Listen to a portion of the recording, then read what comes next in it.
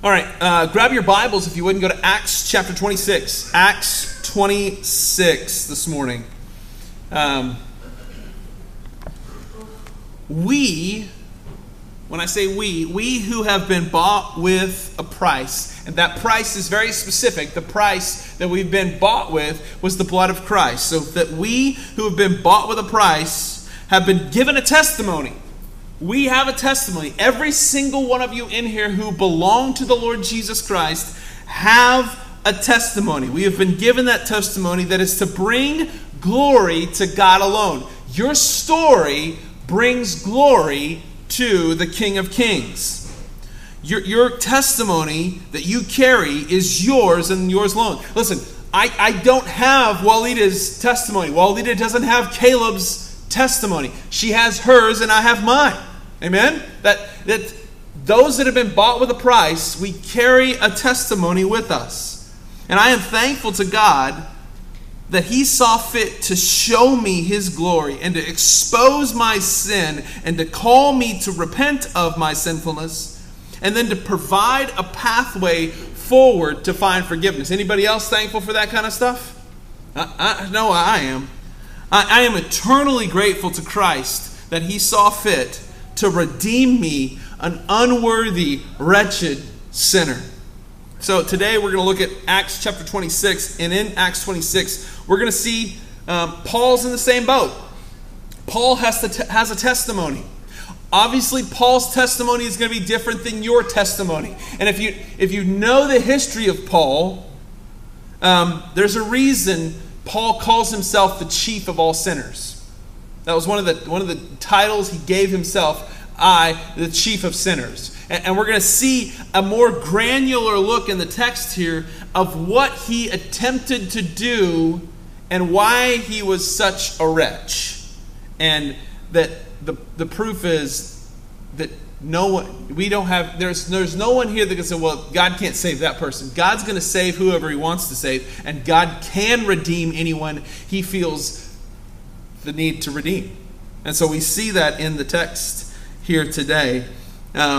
We get a little bit clearer picture. Paul's testimony starts out a little rougher than many here, but nevertheless, his testimony brought many to see who Jesus was and even is to this very day, and God is getting the glory out of Paul's testimony.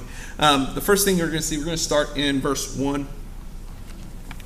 So, King Agrippa said to Paul, so now Paul is in prison. If you remember, Paul's been in prison for a little bit here. And this is, if you know a little bit of history, this is Paul's fifth defense of himself. So in this defense, though, you're going to see a little bit different kind of defense here in just a minute.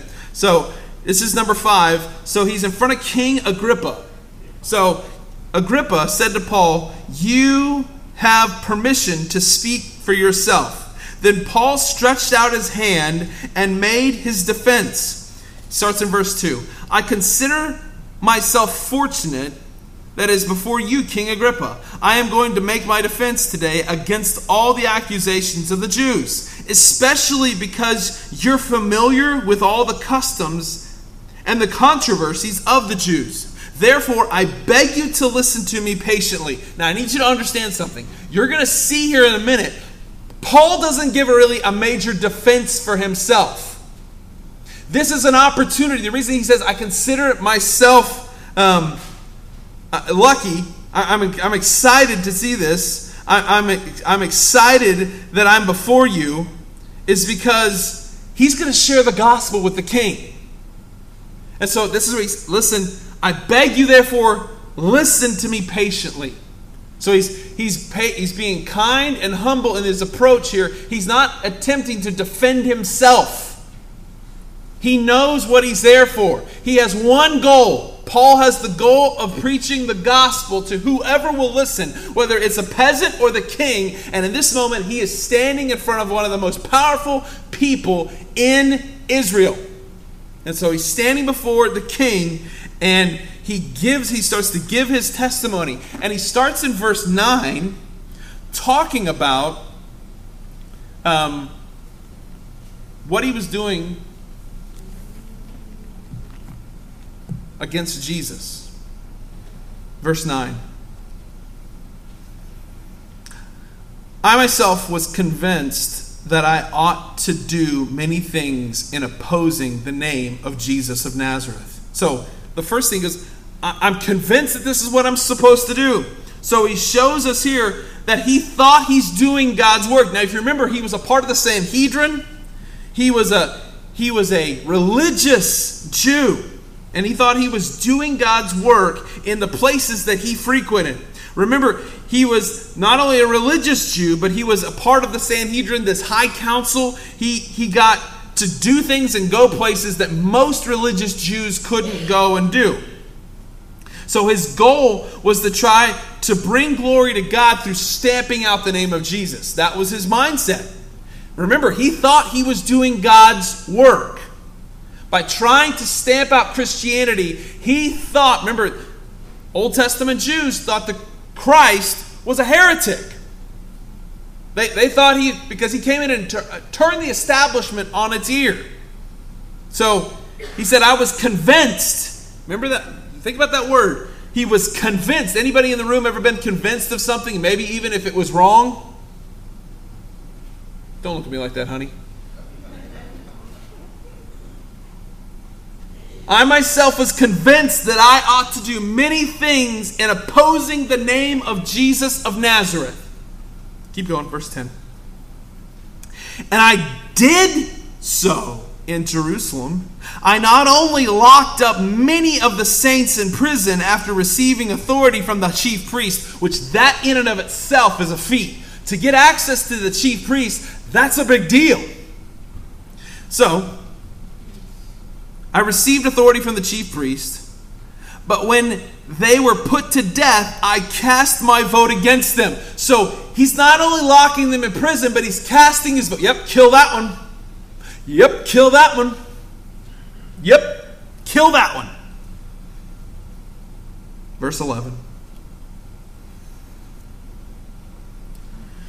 And I punished them often in all of the synagogues and tried to make them blaspheme.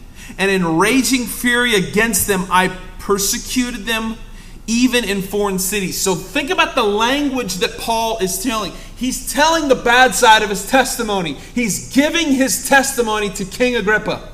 And he's saying, this is what I did. I was convinced that I was doing the right thing. I was on a path that was really bad. And here's what I was doing. I was killing Christians.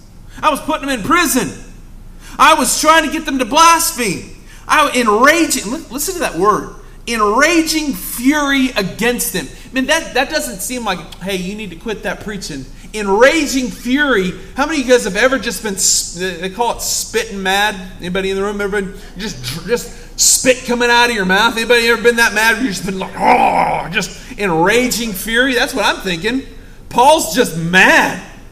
Paul's enraged at this thing. And he's ready to fight. And he's throwing all these people into prison. And he's persecuting them even in foreign countries. They're not even in Jerusalem. He's like, hey, listen, I'm going to try to hunt you down and find you. So he says, talking about foreign cities. In this connection, verse 12. In this connection, I journeyed to Damascus with the authority and the commission of the chief priest. So remember, he's saying, listen, I've done a lot of bad stuff. So Paul's telling the world here what he did. He's exposing, he said, listen, here's what I did. I sinned greatly in the sight of men, and I sinned greatly in the sight of God. Here's what I did. I went to Damascus with the authority of the chief priest, and at midday, O king, remember, he's telling this to King Agrippa. And remember, there's a court. So there's a whole bunch of people in this court. There's a whole bunch of things happening in this moment. And so he says to the king, O king, at midday I saw on the way a light from heaven, brighter than the sun, that shone around me and those who journeyed with me. And when we had all fallen to the ground, I heard a voice saying to me in Hebrew, Saul, Saul, why are you persecuting me? It is hard for you to kick against the goads. And I said, who are you, Lord? And the Lord said, I am Jesus whom you are persecuting.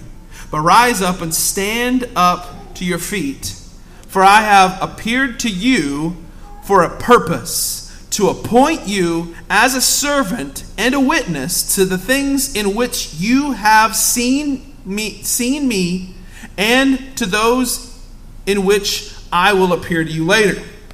Okay, so there's this turn that happens in Paul's life. This is one of those but God moments.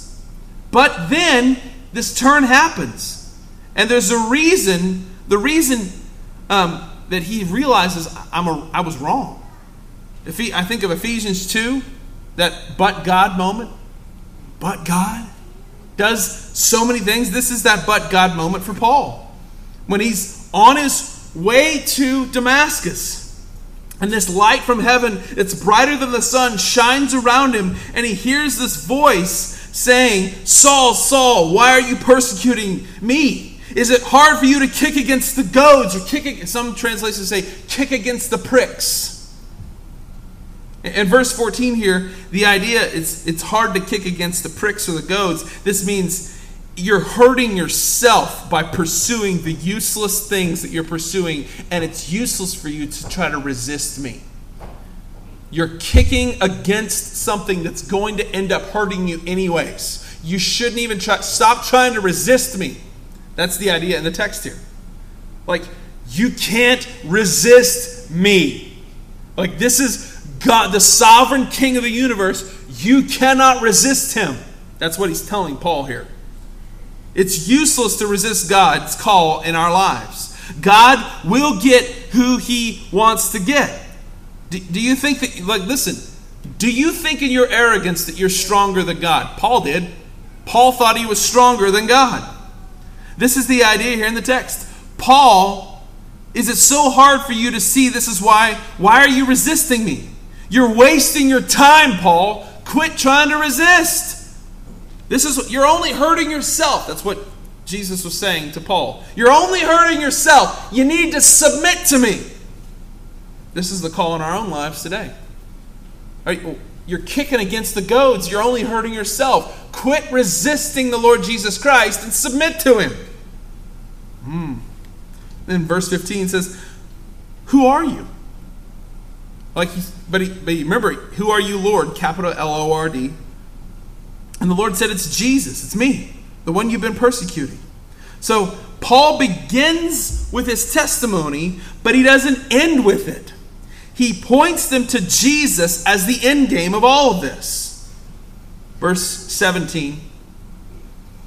Verse 16. But rise and stand unto your feet, and I will appear, for I have appeared to you for a purpose. I have appeared to you for a purpose, to appoint you as a servant. So he's appointed Paul for a purpose, as a servant and a witness to the things in which you have seen me, and to those in which I will appear to you, delivering you from your people and from the Gentiles, to whom I am sending you, to open their eyes, to open their eyes, so that they may turn from darkness to light, and from the power of Satan to God, that they may receive forgiveness of sins and a place among those who are sanctified by faith in me. Oh, ladies and gentlemen, Paul starts with his testimony. He says, here's who I was, here's what I did, but he doesn't stop with just who he is and what he did. He points the king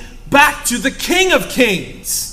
He points to repentance. He points to Christ alone. He points to, I want you, King, to see that it's Christ who reigns, and you should turn from the power of Satan to the power of God, and that you would receive the forgiveness of your sins and a place among those who are sanctified and set apart by faith.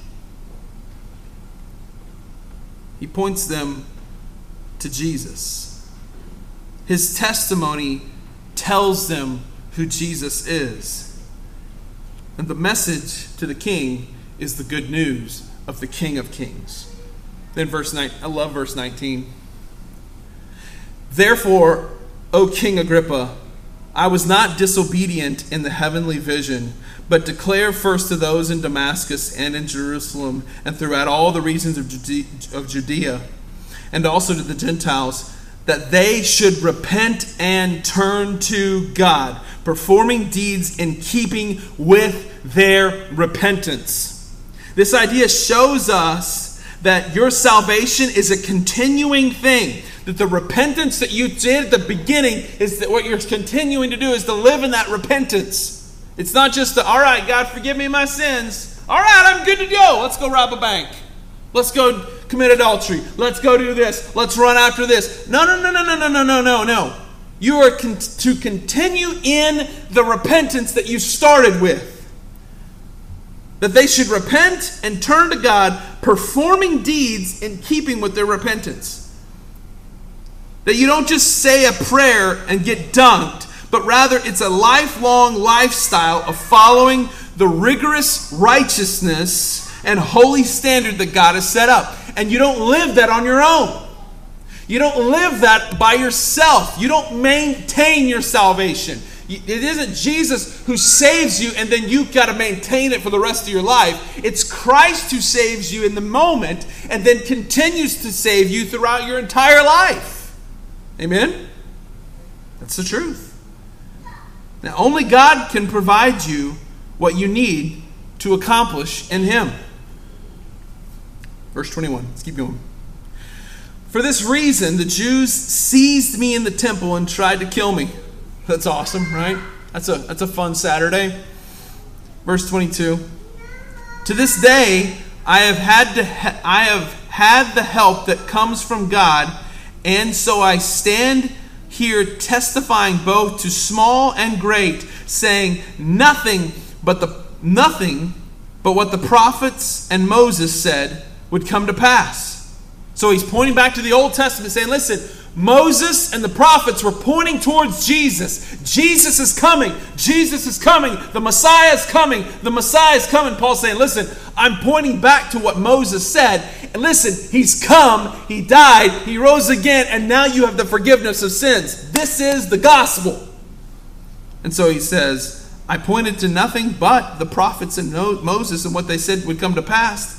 And that is, Christ must suffer, and that by being the first to rise from the dead, he would proclaim light both to our people and to the Gentiles. So he's like, listen, I know for years we've only thought it's just us Jews that's going to get saved. No. God's saving multitudes of people from multiple races and multiple countries and multiple regions. Not just the Jews, but them dirty Gentiles too.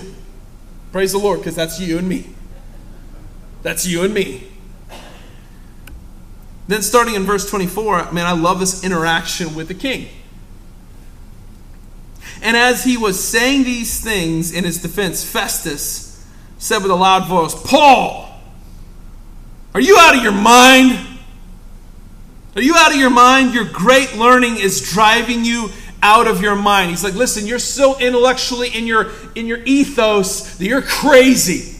You're out of your mind, Paul. You're nuts. Listen, there are going to be times and places when you stand up and share your testimony that people are going to think you're nuts. And people go, man, you're such a wretch. Man, I remember you. I remember who you are. I remember what you did. I remember the things you partook in. I remember all those things you said and drank and did and took and the people you slept around with. I remember all those things you did. You're nasty. You're out of your mind. You're gross. That's all right. Don't let that deter you. Keep pointing them towards the person and the work of Jesus Christ in your life. Yep, you're right. Don't make excuses for your past. Don't be like, well, I'm not as bad as you. Yeah, own it. I was a wretch. I was sinful. Yep, I was a drunkard. Yep, I did like to sleep around. Yep, I did all those things. Not proud of it, but man, praise God, He saved me. Anybody else? Praise God. Anybody else in the room thankful that God saved you? Come on. I'm telling you, don't let that deter you. Point men and women towards the person and work of Jesus Christ. Make them react to Jesus. Don't let them react to you. Just own it. Yeah, you're right. I did it. I did. I'm sorry. God forgave me, and man, I'm hoping you will too. Don't let what others say cause you to waver in your testimony. This is exactly what Paul does. He stands firm. Verse 25. Paul says to him, I'm not out of my mind. Most excellent Festus. I love that. But I'm speaking true and rational words. Verse 26. For the king knows about these things, and to him I speak boldly. So he's like, listen, he knows all the things that I'm talking about. He's not stupid. He's smart about these things. That's the reason he said, I consider it, I'm thankful. I'm especially grateful because you are familiar with all the customs and the controversies. You know all the crazy things these Jews do. You know. You know it all. So he says in verse 26, for the king knows about these things, and to him I speak boldly. For I am persuaded that none of these things has escaped his notice. For this has been done in a corner. This has not been done in a corner. This has not been done in secret. I didn't quietly go, listen, I'm broadcasting that I'm a wretch, and I have done all these things. Let me broadcast it for you that I'm a sinner. That I have done all the things that I've done. And then verse 27. King Agrippa, do you believe the prophets? So King Agrippa is smart and knows about the prophets too. He knew about Moses. He knew about the prophets. He knew all the things. He was a learned man. He knew all these things. So Paul looks at him and says, King Agrippa, do you believe in the prophets? I know that you believe. And King Agrippa said to Paul, in a short time, would you persuade me to be a Christian? In this short time. That's a direct question. Imagine this. The king of the country looks at him, looks at you and says, wait a second. In this short amount of time, would you try to persuade me to be a Christian? Paul doesn't waver, doesn't back down, doesn't have any shakiness. He says, what? Whether short time or long time, I would to God that not only you, but also all who hear me this day might become such as I am. So, except for being in these chains. Listen, so what does he say? Whether it takes me a long time to explain this or a short time to explain this, what I'm trying to get through to you is, man, absolutely, I want you to be forgiven of your sins, and I want you to be saved, and I want you to go to heaven.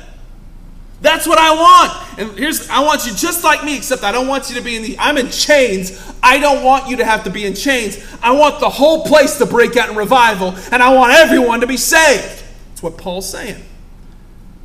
That should be our hope, and we share our testimony. We should be in such a way, so feisty, so excited, that whether it's a long time or a short time, I would to God that not only you who hear my voice right now, but everybody who listens to my voice would hear the gospel and would be absolutely, radically transformed by the power of the gospel. Woo! Amen? That's what Paul's trying to get to here. Paul's like, let's go! Let's do this. Let's get excited. Whew. Come on. I would that you would be like I am. This is my hope as a pastor. Whether a short time or a long time, I would to God that not only you in this room today, but everyone who hears my voice, that you would become like I am. We say, what are you, Caleb? Man, I am a wretch. I am a sinner. I am a wretch. I am wicked to the core, but I have been set free. I've been set apart and forgiven of my sins. And I'm a sinner, saved by the mighty and precious grace of the Lord Jesus Christ. And I want you to do the same. Be a part of the same. I'm a wretched sinner, but I've been saved by grace. And I would to God that you would be too. Oh, that's what I want. This should be our heart level desire as a church. Every single one of us, as we begin this thing this fall, as we step into Awanas, as we step into Labor Day, our overarching heart level desires, we have conversations with men and women. Share your testimony and then point them to Jesus. Tell them who you are. Tell them And here's the problem. A lot of people think, well, Caleb, my testimony's boring. Thank God. I want some boring testimonies. Amen? I was 12 years old and I was in church and I heard God's word and I was saved. Awesome. That's what I want. But guess what? Some of us ain't like that. Some of us a little bit hard-headed. Anybody in the room? Hard-headed people? Marsha, why were you looking at Regina? What was that? Now I've started a fight.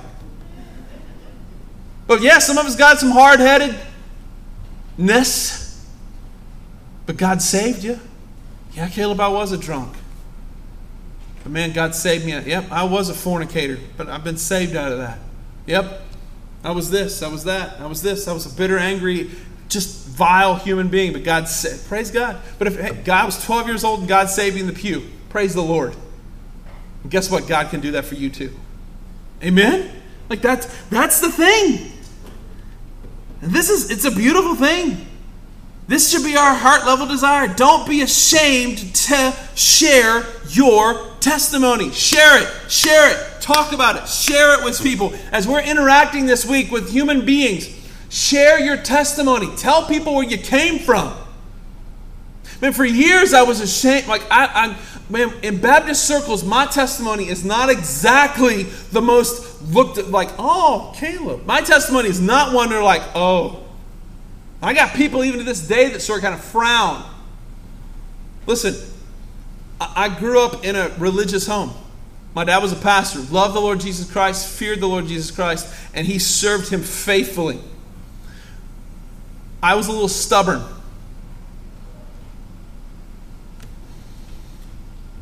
I disobeyed my parents. I wanted to marry a girl. My parents said, that's probably not a good idea. You probably shouldn't do that. You should run from that. Don't do that. So kids, listen to your parents. When they tell you, hey, this is probably a bad idea, listen to them. So I disobeyed my parents and I married this girl anyways. My parents knew this was a bad idea. They were smarter than me. Imagine that. 20-year-old looking at a 50-year-old saying, hey, I'm smarter than you.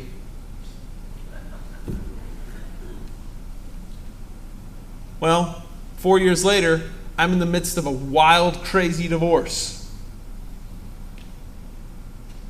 During that 2-year interval, I'm off the reservation. Alcohol, women, crazy. Not a good time.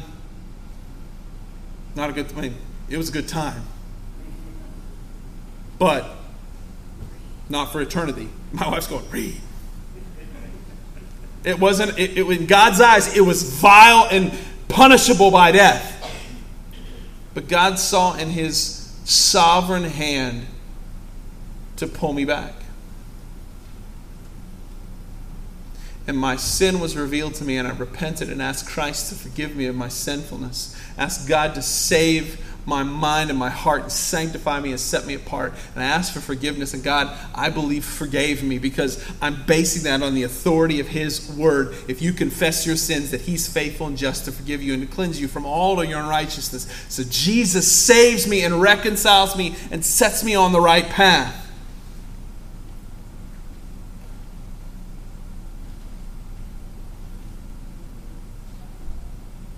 Don't be afraid or ashamed of where you've been. Don't glorify. Listen, I'm not trying to glorify my past because my past is wretched. But I got one. Anybody else in the room got one?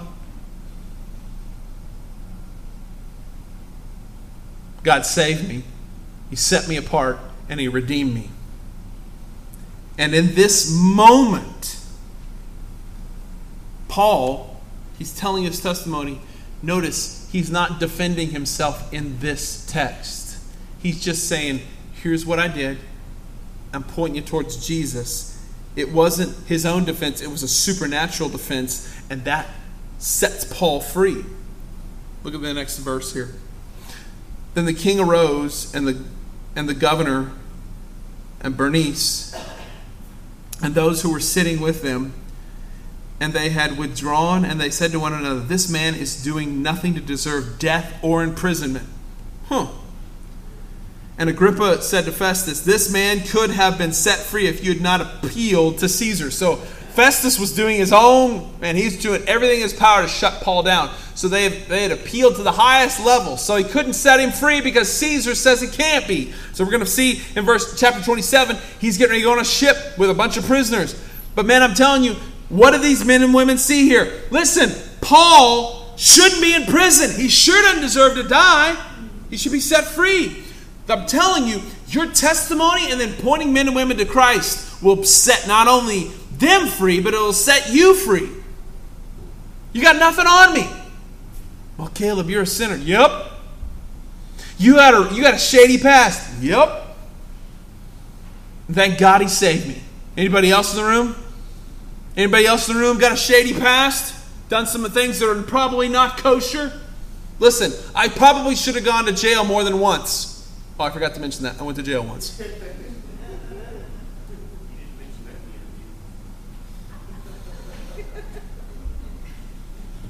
Anybody else? Guess what? God saved me.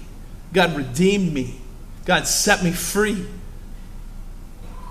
Am I a wretch? Absolutely, but man, guess what? In God's book, and that's all that matters.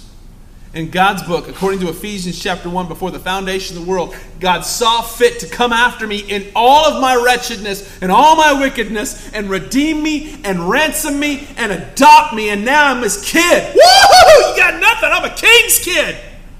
And guess what? All of you that have been redeemed by the Lord Jesus Christ are a king's kid too. And I know we Baptists, but man, that should get us excited. That should get us excited that we are set free from our past and there's nothing that can hold us back. Romans 8. Who should bring a charge against God's elect? Nobody, because God's chosen me and set me apart. I'm telling you, your story can set not only you free, but it might just set others free around you. Be bold enough to stand firm for your testimony and then point them to the gospel of the Lord Jesus Christ. So, Caleb, my testimony's boring. Good. I would love to hear more boring testimonies. That's what I pray for my children, is that they would have the absolute most boring testimonies in the world.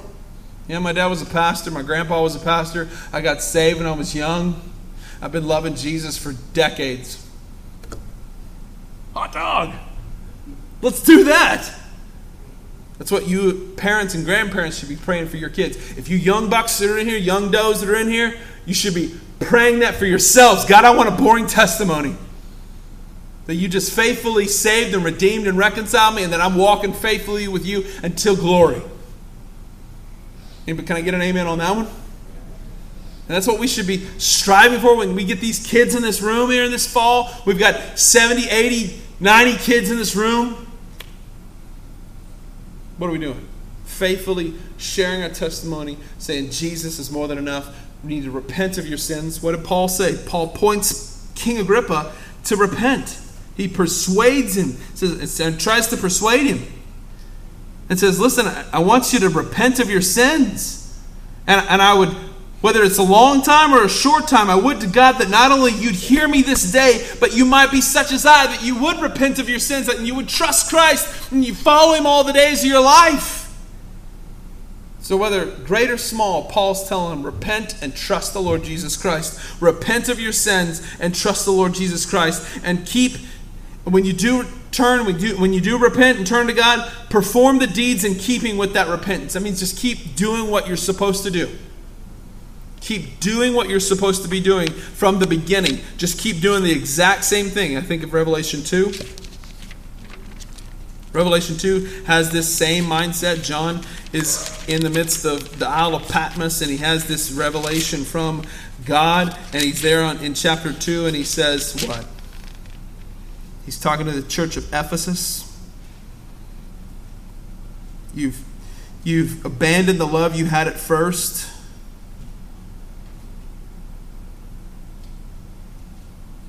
Remember therefore, verse 5, remember therefore from which you've fallen, repent and do the things you did at first. So the same idea in this text is the same idea that's in Acts 26. Repent and turn to God and perform the deeds in keeping with your repentance. Repent and remember from there, wherefore, from where you've fallen, repent and do the things you did at first. This is what you're supposed to do. Repent and turn to God and continue to follow God all the days of your life. That's it. That's the Christianity that we have. That's the biblical mindset that we're supposed to have. Amen? That's my call for us this morning. Own your testimony. Share your story with men and women around you. You go, I don't know how to share my faith. Just tell them what God did in your life. What did God do to save you? I realized I was a wretch. I was a whitewashed tomb full of dead men's bones, and God used the power of the Word to ignite that in my spirit and my heart, and woof, and just said, listen, you need to be in fuego for me. Done. Let's go. Let's go. That's what we're called to do. Let's stand together.